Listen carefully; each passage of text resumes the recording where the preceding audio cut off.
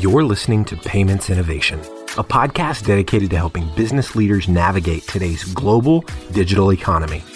Looking to learn about the latest innovations within fintech and payments? You've come to the right place. Let's get into the show. Hello, and welcome to another episode of the Innovations Podcast. I'm your host, Ned Barker, and today we have another industry stalwart in the APAC market. Chi-Wei, welcome to the Innovations Podcast. Thank you, Ned. It's great to have you on.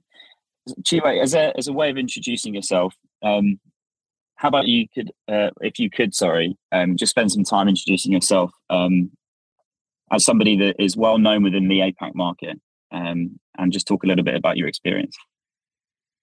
Sure. Thanks for the opportunity. My name is Chi-Wei. So I am the country head of the Singapore and also the vice president of neobanking for Instagram within Nium. So Nium is the name of the company. Many of you may have known us previously as Instagram when we first started the company by our co-founder Prajit Nanu back in 2015. The focus back then was a lot on supporting individuals and in some sense small businesses to do cross-border payments in a more efficient and cost-effective way. And we did that by building our own payment mesh across the world. Taking an example of a customer wanting to send money from Singapore to, let's say, Hong Kong. We have partners in Hong Kong where we integrate into their APIs, leverage on their real-time payment infrastructure, in the case of Hong Kong with the FPS, and to disperse funds from a bank account within Hong Kong to another bank account in real time. So if you string out the whole journey of the customer initiating a transaction through us and funds us in Singapore through PayNow in real time, we trigger the API to our partner in real time, the disbursement to the banks in Hong Kong in real time, the whole journey can be fulfilled within minutes, if not seconds. That's the beauty and the power. We did all the hard plumbing and also from the regulatory side, we have built the necessary reg tag to support this kind of instant payments cross-border. And that's how we have replicated this, not just for Hong Kong, across the many countries in the world. We can support more than 100 countries, and I would say a good 50 to 60% of them would be now real-time, leveraging on the real-time payments. So through that payment mesh, we have also attracted a lot of large corporates and even financial institutions who would still be using SWIFT, which may not be the most ideal and cost-effective way. So they have looked upon us to partner with us, leveraging our payment mesh to support them in the cross-border payments. But the company has evolved. Our lines of business have expanded into card issuance. We are a principal member of Visa and MasterCard. And we have also offered like a collection service for our customer, pay in and pay out. And most recently, crypto as a service. And the company has rebranded in November 2019 as Nium to focus on B2B banking as a service. But Instagram remains as a brand serving individuals, and SME is our direct-to-consumer. For the case of SME, they will use the web. And in the case of the individual customers, they will use both app or web to perform their cross-border payments. And for Singapore, we have also launched our first debit card together with MasterCard that is targeted for travelers who wants to save in FX. And there's a very differentiated product as compared to the many multi-currency account cards in the market. So this is a bit of background about our organization, what we do, who are our customers, and happy to share and talk about the Instagram side of the story in this podcast. Yeah, no, thank you for that. And a great way to introduce the podcast. And Chi-Wei, for those that don't know you or haven't had the pleasure of meeting you, Could you just give us a bit of a background as to where you came from and how you kind of entered this market? I know you've been in the market for a long time, and perhaps how you even came to partner up with Insta-M as your employer. Well, I've been in the market for, short of revealing my age, 2 decades, a good 2 decades. So I've seen the evolution, and I'm very thankful that since the start, I've been in financial services.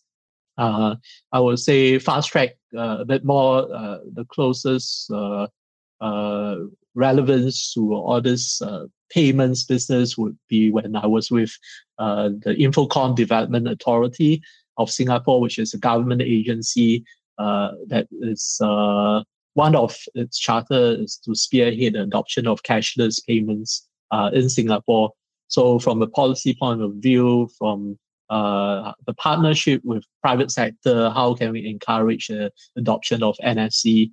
But that was easily like in the days of 2019. I think the market weren't quite ready then, but or I would rather say it's 2008, not even 2018, 2008. But I have the privilege to join subsequently Singtel in 2012, looking to build a wallet-based payment solution, mobile wallet-based payment solution in conjunction with Standard Chartered Bank back then. And you could imagine back then it was a landscape where there was no Apple Pay, no Google Pay, no Samsung Pay. So it was literally a blank sheet of paper. And our challenge back then was how to convince consumers to adopt e-payment and to place trust on the mobile app to make payments. Because it's wallet-based, they first have to top up the wallet with funds before they could spend it. But I think those were really the pioneer days where we championed this, not just for domestic payment, but also mobile remittance service. And I've certainly gained lots of experience in this space. Subsequently, I have the privilege of joining this company, Niem. Through my interaction with the project, our co-founder, that inspired me that we can do a lot more. And happy to say that fast track to now, we have certainly made an impact to the landscape. Like, for example, the Amaze card is really the first of its kind in the Asia Pacific that is groundbreaking, and I'm super proud about this. So all in all, I think plenty of interactions with different stakeholders, governments, private sector, payment companies, etc., telcos, and more importantly, the consumers, because you also witness how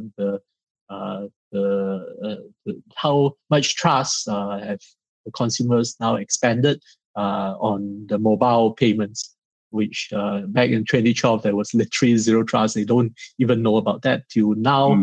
That at least in Singapore, and I'm sure across the world, especially with the real-time payment infrastructure that many countries are offering, that is in conjunction with a wallet and QR code. Many of them, and no thanks to COVID, they are comfortable with using mobile for payments. And I would say, and happily say, that it's real time too. Yeah. And I guess it takes us quite nicely onto our first real talking point. Having such an illustrious career, particularly in payments and in real-time payments, or at least seeing the evolution of the real-time payments.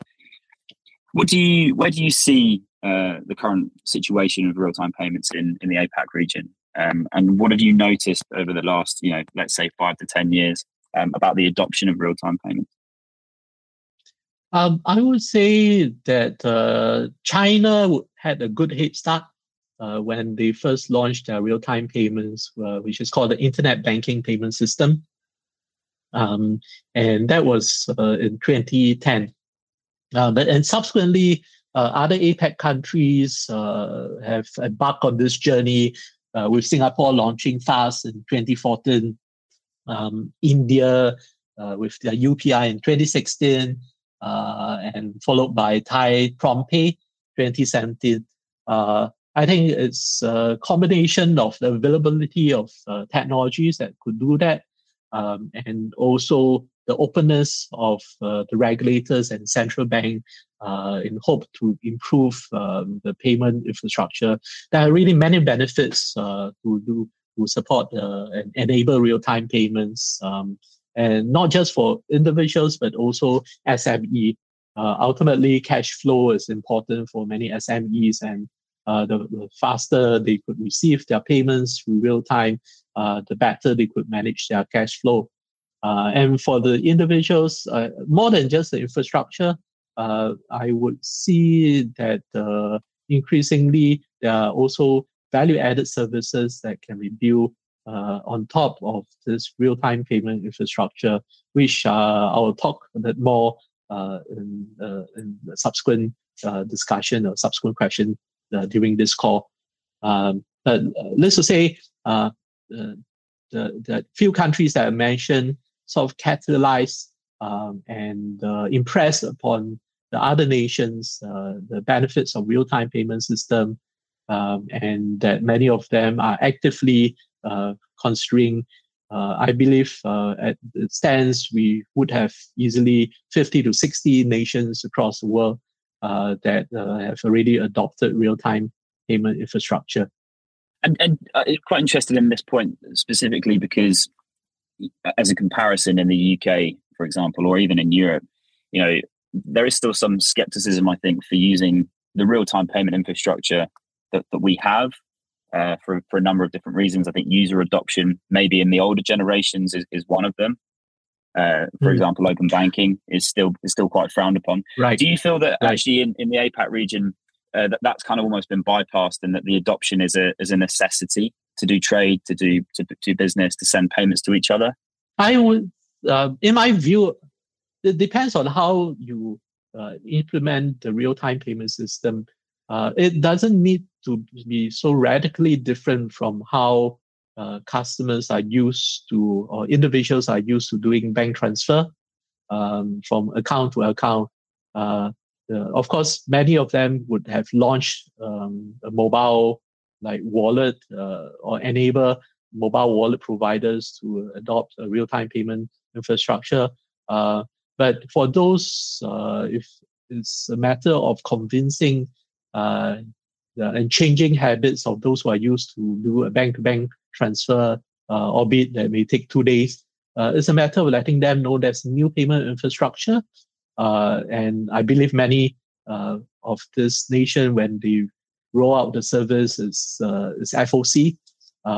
And it's a faster way for them to transfer payments. So it's not very different from what they are already doing, even when they do, like in the case of Gyro Singapore. In Singapore, they do a Gyro, which will take 2 days. It's the same information. Although maybe one adjustment that they have to be aware is the virtual payment address. So instead of having to pay to a bank account, now all they need to know is paying to the beneficiary's proxy information, which is typically in the form of a mobile number or national ID number, which I believe the former is more popular. And if a customer knows how to set up and specify a bank account of the beneficiary, there's no reason why they would have challenge trying to put in the mobile number.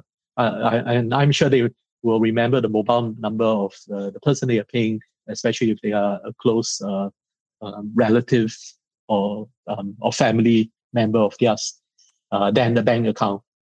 So they could start with this, and once the people are more comfortable with that arrangement, they could expand it together with the banks and other private sector to enable wallet, where there could be stored value facility, use their mobile, scan QR code, pay to merchants, and ditto for SMEs. I'm sure SMEs who want to collect payments will be happy to embrace that. And as I mentioned earlier, the COVID, when contactless payment, which one will argue that it's not new. The cards contactless infrastructure have been there for ages, but the cost associated with that is high, and having the ability to pay with QR code through a real-time payment infrastructure is a lot more cost effective for these merchants, and hence their interest in adopting during COVID.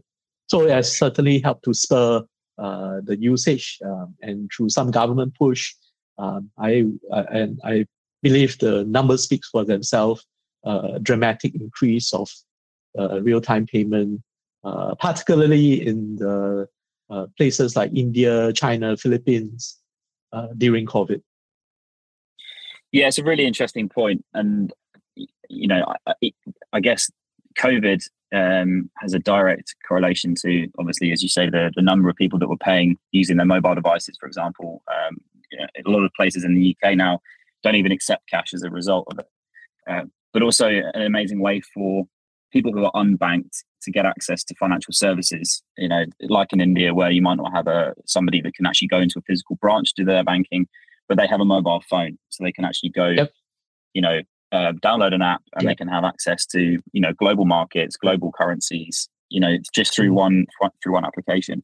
It's a really interesting point, and actually that's a further evolution, because usually most nations would start with banks, so it's still pretty much bank-to-bank transfer.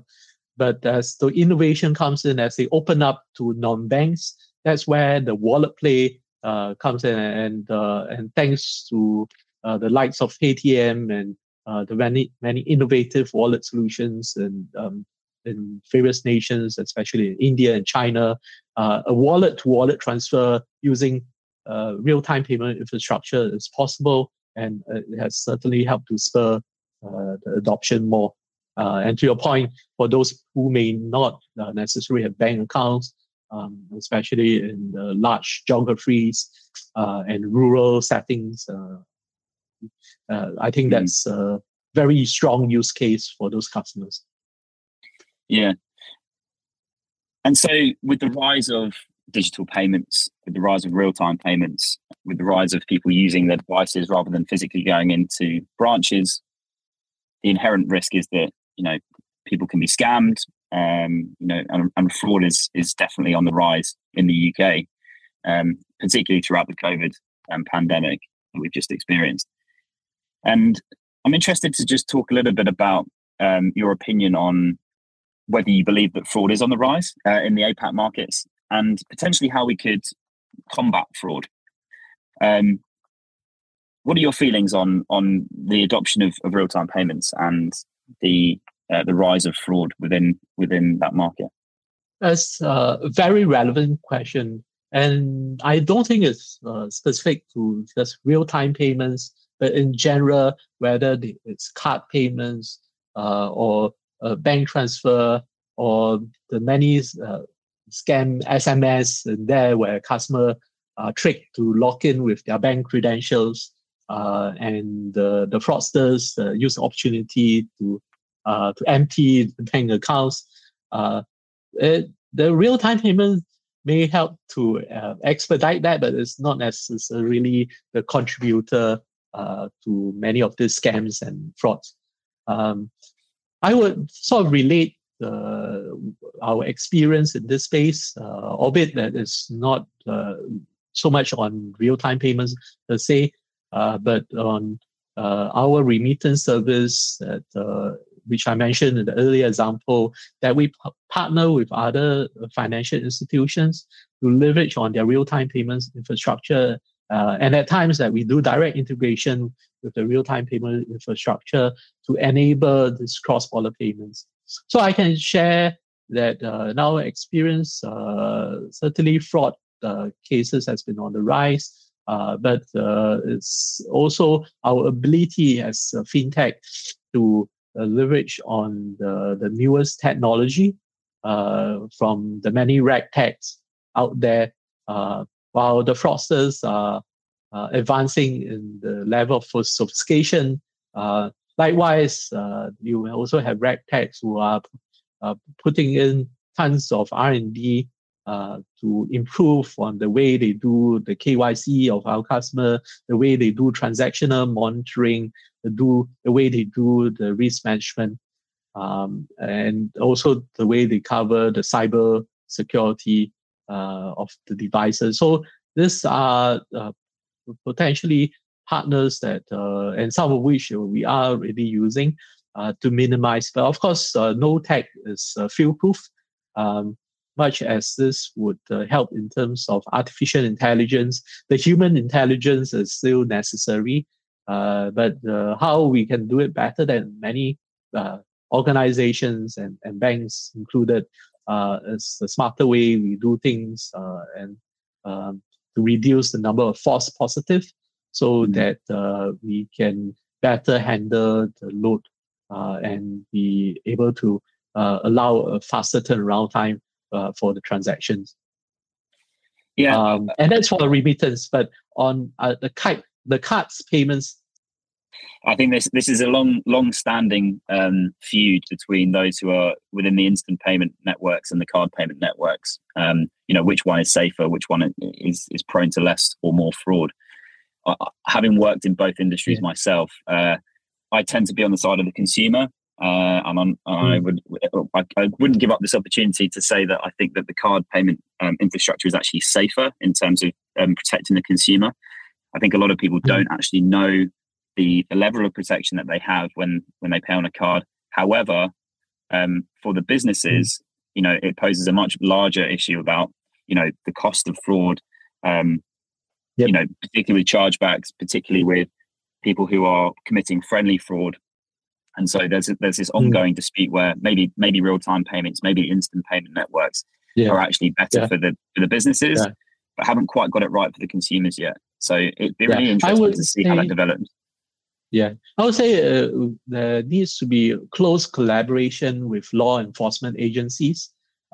We view them as our good ally because those would be intelligence that we can share with the law enforcement agencies, vice versa, so that we understand what the trend is, understand any hotspots, and also working together with them to educate. So to your point, many of the customers may not know how to identify scams and fraud cases. So it's also about running campaigns to let them know that and how to spot such likely situation and what should they do should those situations arise. Yeah, and it's kind of ironic, really. It's like the more that real-time, or not even real-time payments, but digital payments and real-time payments are adopted, the more fraud seems to be happening because people are using they're using digital versions of payment rather than physical. But actually, the more people use digital payments, the more educated people become and the more easy it is to actually spot these false positives, to be able to spot phishing, for example. And the more educated people generally get. I've got friends who are only now, 5 or 6 or 7 years later, starting to use digital payments through a wallet rather than just, using a physical card.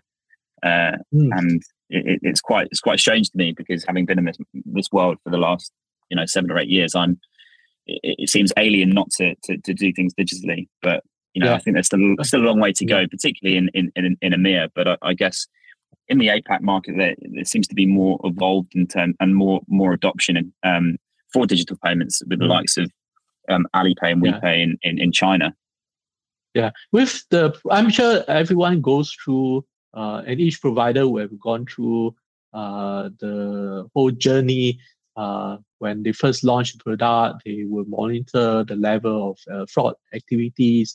They will tighten the process.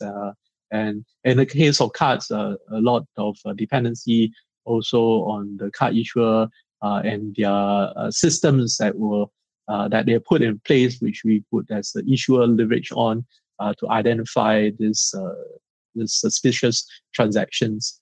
But to a point, I'm not surprised that with the adoption of digital payments, has also increased because with the proliferation of digital payments, the general public, the likes of our parents, they would start using, and they may not be that familiar with those signs that they should watch out for. So it's therefore very important that we don't assume everybody is savvy enough to know what and what are the scams, what appears as a valid SMS with hyperlink in there would be a dangerous activity for you to click. So, like in the case of Singapore, I think the police force has educated the public together with banks, etc., that how to identify those foreign incoming numbers who claim that they are from the Ministry of Health or Ministry of Finance, that you need to log in with your bank credential in order to pay certain penalties. Those are the education that they constantly play in different channels, radio, and the papers, and on the media, online, so that everyone, whether it's from the youth to the adults, to the senior citizens, they have the kind of knowledge to be aware and to deal with it. Yeah, no, you're totally right. And, hopefully adoption becomes, the norm rather than it having to be a really large piece of education. But I think there's still a long way to go. As an old used to say to me, they up until very recently were still using ZipZap machines to take card details. So, just moving on slightly from the doom and gloom of fraud, although it is an important topic. Obviously, with the kind of the end of the pandemic in sight, the globe is kind of opening up a bit more for both travel and migration of people. Where do you sit with the newest sources of growth for the APAC region generally? I mean, I know it's quite a broad topic of conversation, but what are you most excited about in terms of the new sources of growth in the APAC region? So I will cover from a few aspects. One is from an instrument point of view, and how we intend to grow in our remittance, in our cards, and even the neobank business. From a remittance perspective, very important is the speed and customer experience. I think these are the key factors. Now that we have our fundamentals in place, is how do we constantly improve, tap onto more real-time payment, because every few months there would be the go live of a new RTP, the real-time payment infrastructure, by some countries. So we would be keen to embrace and integrate into as many of them as possible. And also the growth in the way we pay out, make payouts for remittance, no longer it's only to bank or cash pickup, but also increasingly to e-wallets. I mean, the receiving countries such as the Philippines and Indonesia, and even like Vietnam, there has been the rise of users using those e-payment and digital wallets, that we want to see how those funds can be sent into those wallets. From the card issuance point of view, so these are, I would think, the growth areas that we should strive to work. And one angle that I do see that is impacting and has relevance to the global economy is what I call as the 3Rs, the restlessness, the recession, the retrenchments, and the stagflation. As we all know, winter has come early, and if not round the corner, that in general, the economies across the world are not doing well with the disruption in value in supply chain, with the high inflation. A lot of the customers are very apprehensive, and that would mean that all the more they would seek value with their financial service provider. No longer are they acceptable with like banks charging 3% for FX spend on their cards. They will look for providers out there who would give them the same service offerings, and at a much attractive price point, and with a lot more relevant value add for the amount of transactions they are doing. So we see this value seekers, increasing number of value seekers in this difficult times. But it will play in our favor because we think we are in a position to do things better, faster, cheaper for many of these customers. And for SMEs, besides cost savings, because of the global supply chain disruption, they would be looking at alternative providers, suppliers in different parts of the world that they may not have traditionally dealt with. And that would mean that they would need providers, cross-border payment providers, who are able to cover a broader set of geographies than what they used to do. And that's something that would drive the growth for many companies looking to expand the network of countries and even more exotic countries that SMEs may want to pay to. And based on our research, based on the research by Juniper Research, it shows that the B2B payments globally are predicted to rise to 35 trillion by 2022, which is a 30% jump from 2020. And I do believe that in spite of all this difficult times, the momentum will still keep pace, albeit that many businesses will seek further value and review who their financial service providers are to make sure that they can maximize the value of their partnership. Very, very interesting. Very interesting. There's a couple of points I wanted to pick up on actually in there. One of them is around kind of collaboration, which is a really interesting point for companies accessing.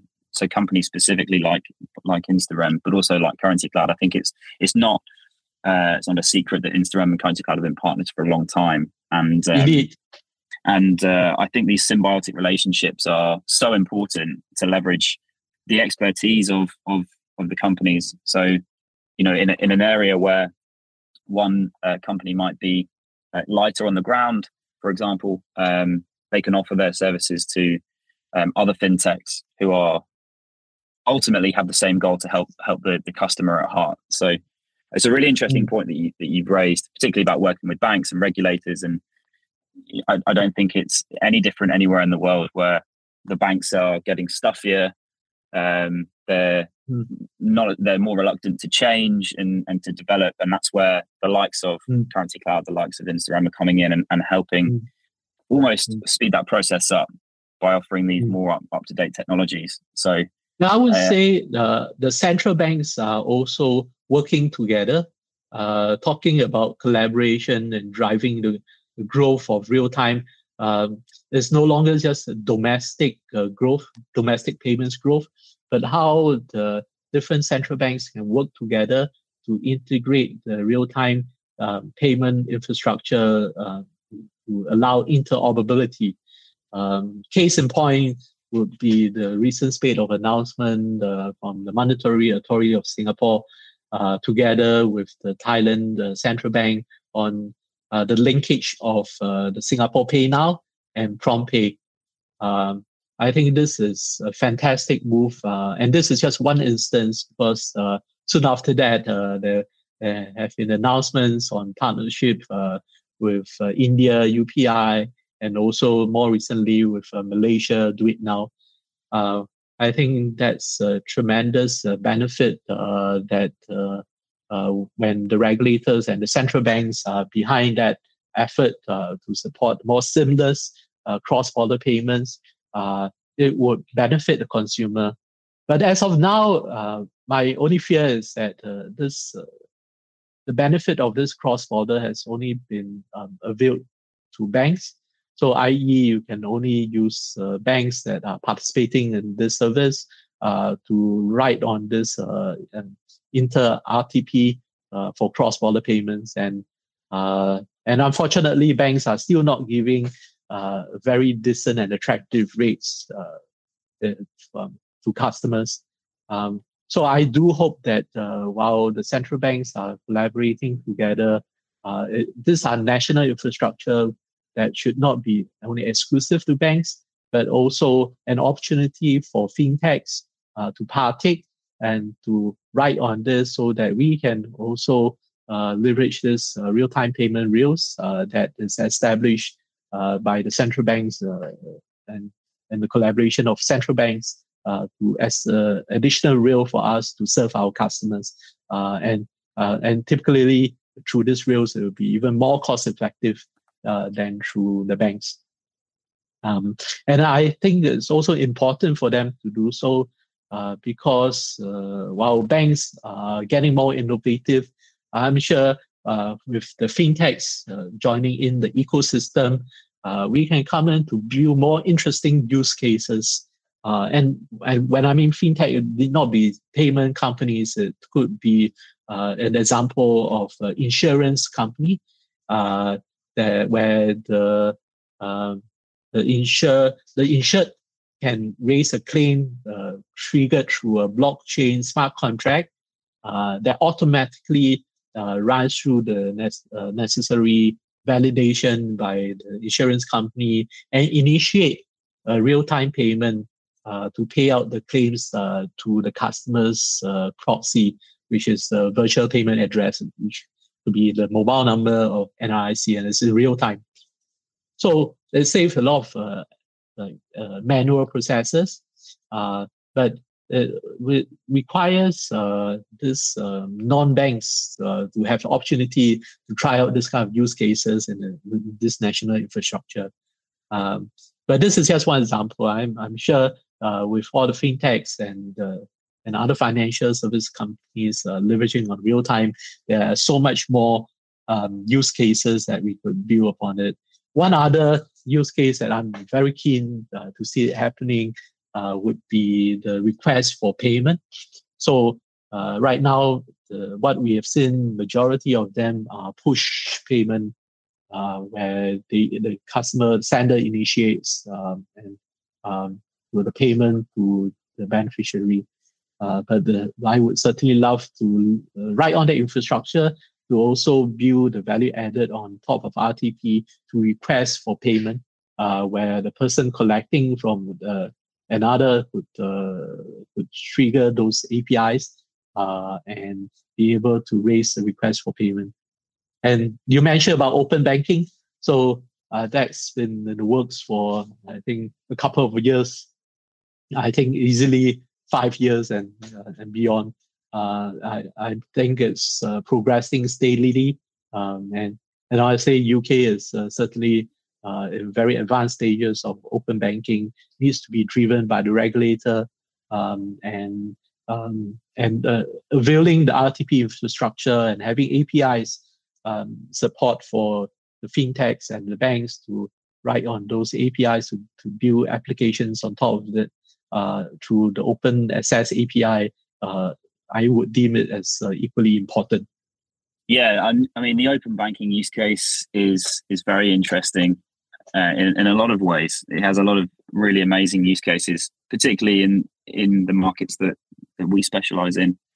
My feeling at the moment is that there hasn't been enough done to really drive home the use cases. So for someone like myself, actually investing in things like, if I want to put money into my ISA, for example, it's a lot easier to do it using open banking because you can immediately see it, debited and credited. It's actually quite frustrating having to now physically take my wallet out, entering a card number and sort code and things like that. I feel less safe, entering in my CVV, for example, into an app than I would just, doing it all through my open bank, my bank account through open banking. So I think that's definitely one to watch out for. So Chi Wai, just as we wrap up, thank you very much for your time today. It's been a really insightful conversation. And we look forward to hosting you again on the Innovation Podcast in the future. Thank you once again for the opportunity. I hope that some of my point of view would be of value to the listener. And do ping me, and happy to reach out together with Currency Cloud that we can explore and spark some interesting ideas. Thank you very much, Chi Wai. Thank you. You've been listening to the Payments Innovation Podcast. To ensure that you never miss an episode, subscribe now in iTunes or your favorite podcast player. Thanks for listening. Until next time.